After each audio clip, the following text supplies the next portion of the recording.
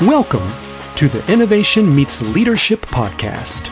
Real inspiration for real innovators. If you're looking for innovation and leadership transformation, your journey starts now. Welcome to the Innovation Meets Leadership podcast. I'm your host, Natalie Bourne. Guys, I want to remind you to leave a review wherever you listen to podcasts so other innovators like you can find us. Well, today I am super excited to talk to somebody that I think you guys are going to find absolutely fascinating. Paula White has an unwavering passion for music, and she actually applies that in order to bring out about a new perspective about new possibilities for leaders. And so her one-of-a-kind forward-thinking approach starts with a foundation of heart and mind, which I absolutely love. She's a global recognized sales leader as well. So Paula has leveraged her talents to scale inside sales teams into multi-million-dollar standalone sales channels. She also has just written a new book called Side B, Remix Your Leadership Style. I cannot wait to jump in and have this conversation. Welcome to the podcast, Paula. Thank you so much, Natalie. I am thrilled to be here. Your team and group is phenomenal, so I'm excited. Thank you so much. Well, I cannot wait to hear a little bit more about this book. When you told me the title, I was like, wow, that's super fascinating. Tell me a little bit about why you decided to write a book like this.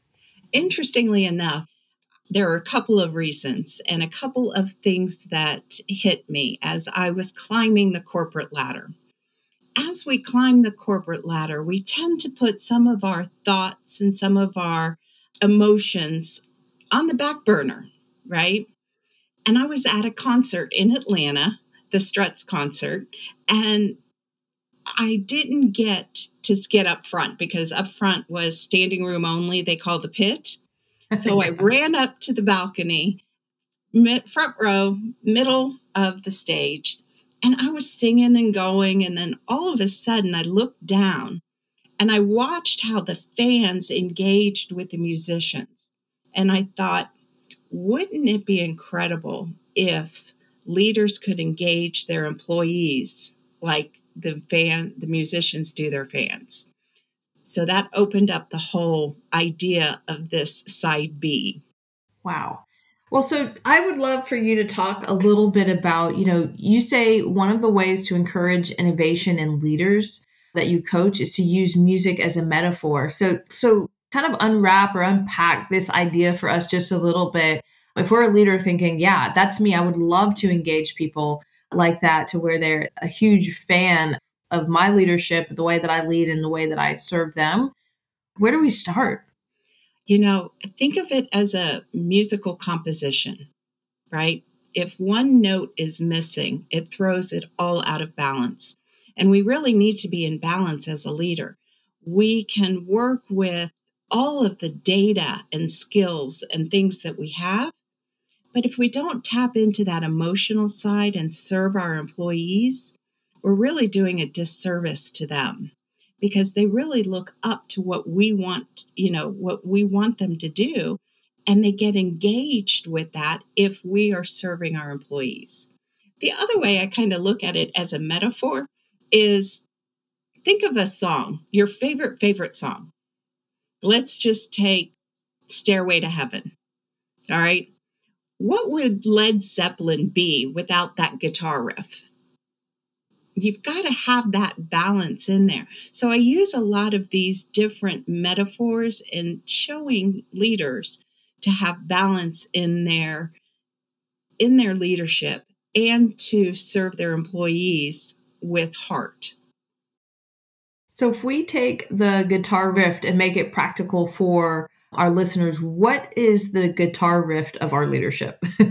Right. So that's what I call your side A and side B, which Okay. I don't know if a lot of your listeners will know, but many people do. But back in the day, there were these little 45s. They had a side A and a side B. The side A was always the popular song, the one that we went out that drove us to go. Side B is you might have gotten a hidden hit. You might have received those, that silent call of leadership on there. And so I think of side A as all your resume building skills. And side B is your emotional based skills. That's your guitar riff. That's your lead drummer, your rhythm guitar, your drums, your conga drums, your 10, I've defined 10 of these positive behaviors that complement a side A trait.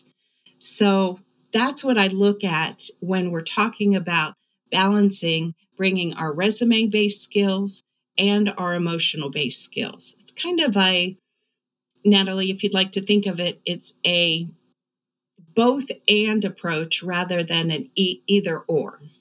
Mm-hmm.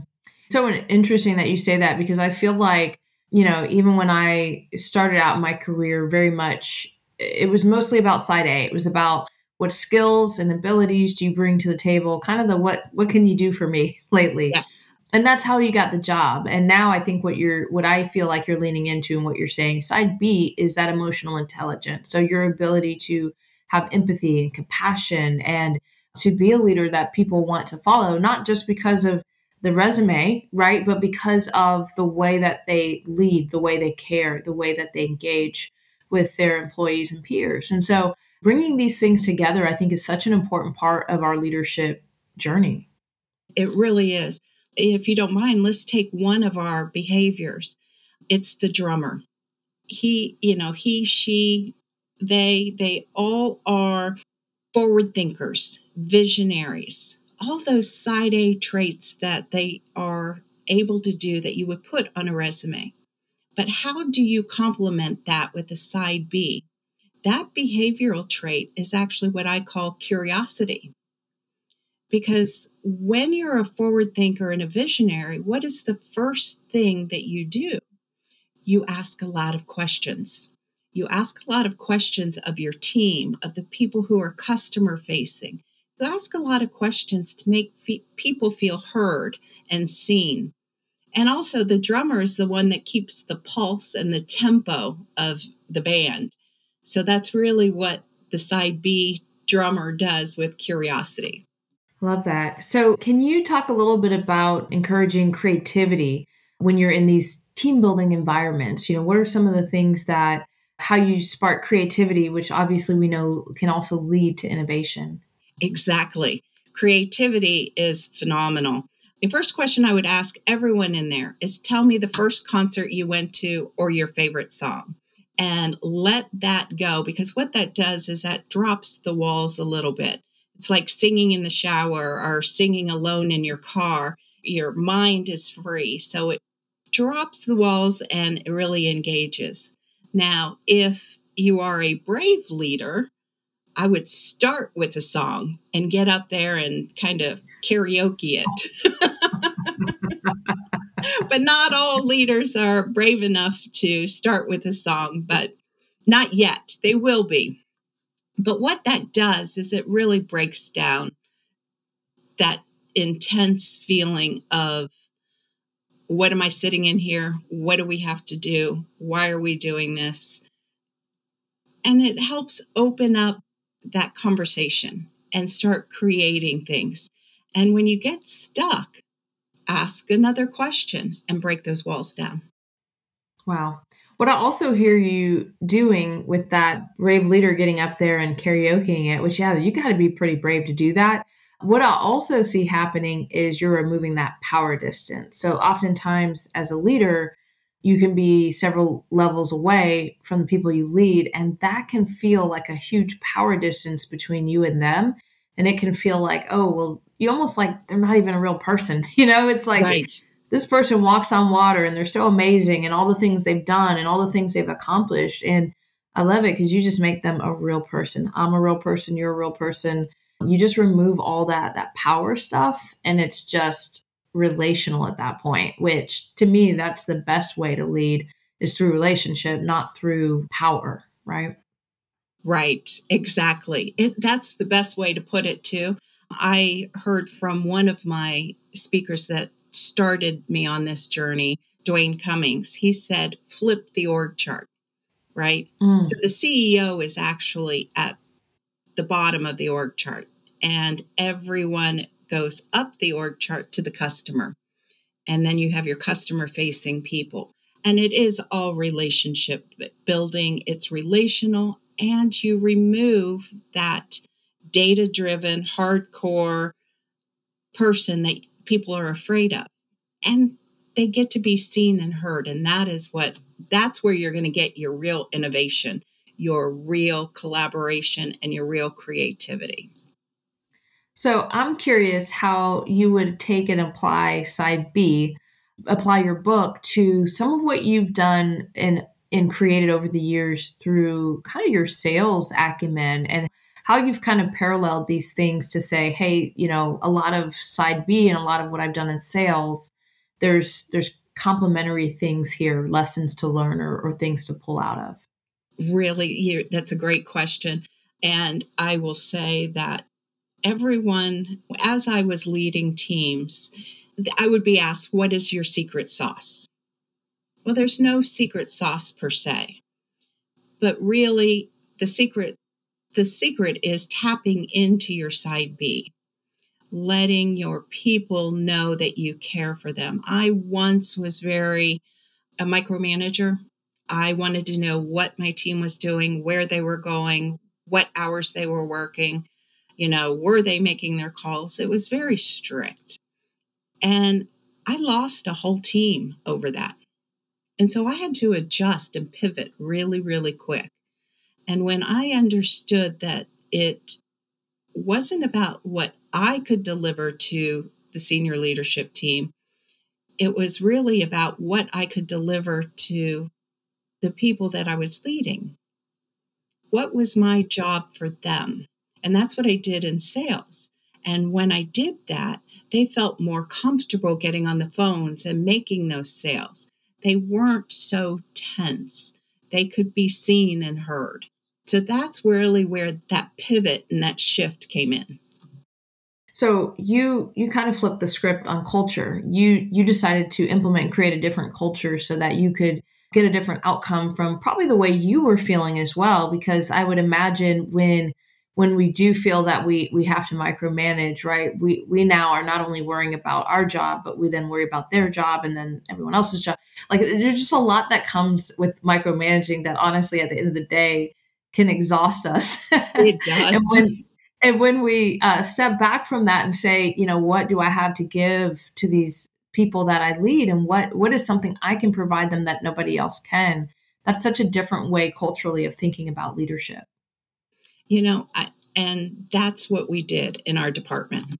And as you climb the corporate ladder, as you know, sometimes a little bit of us is taken away little by little and filled with data and filled with, things that we need to be responsible for.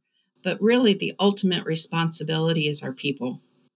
And our people serve our customers and clients.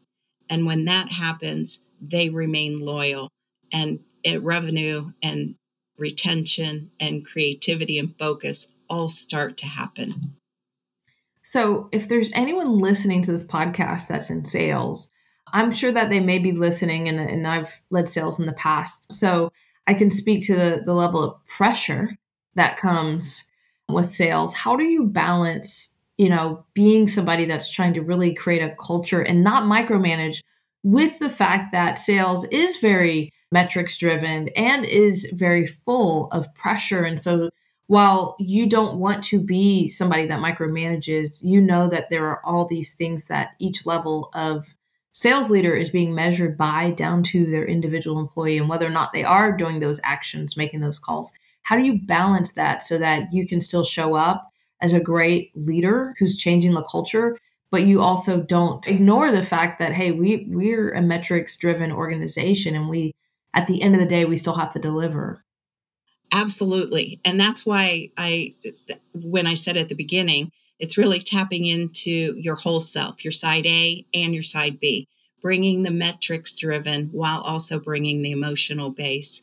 I relate sales to the song Bohemian Rhapsody by Queen, because it starts off slow in the beginning of the month, and then it gets intense, intense, intense, intense until it gets to mid-month, and then it's really going.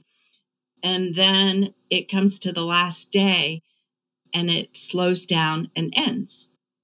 Well, that's it. Your month's done. What you've done is already in the past, and it starts over again the next day. That is sales.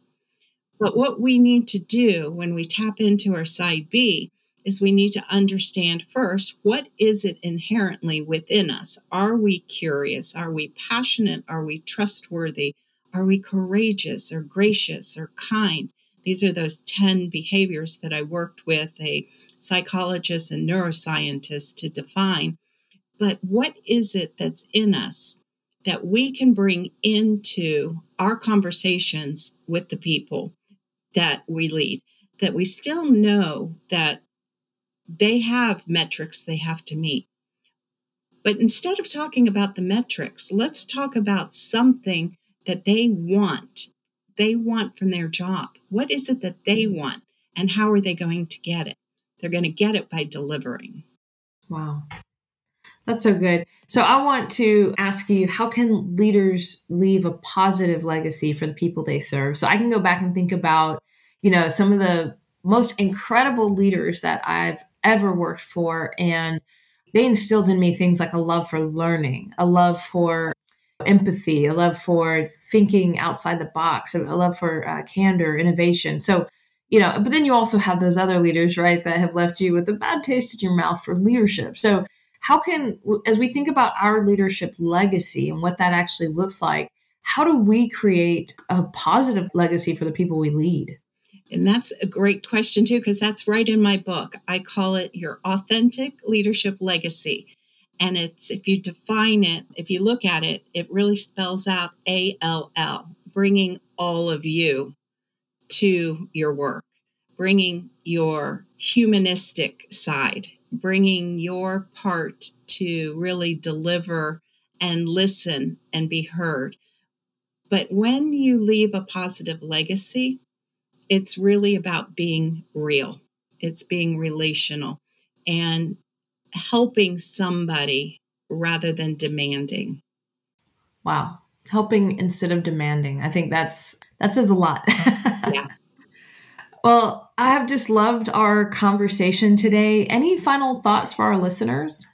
If we go back to music, I would say my one final thought is find your one song, the one song that lifts you up, that if you're having a bad day or you're late for work or someone interrupts you, rather than making the day go south, turn on that one song and let it fill you up with your courage or your kindness or your trustworthy and ethical, and let it build upon your day. So find your one song.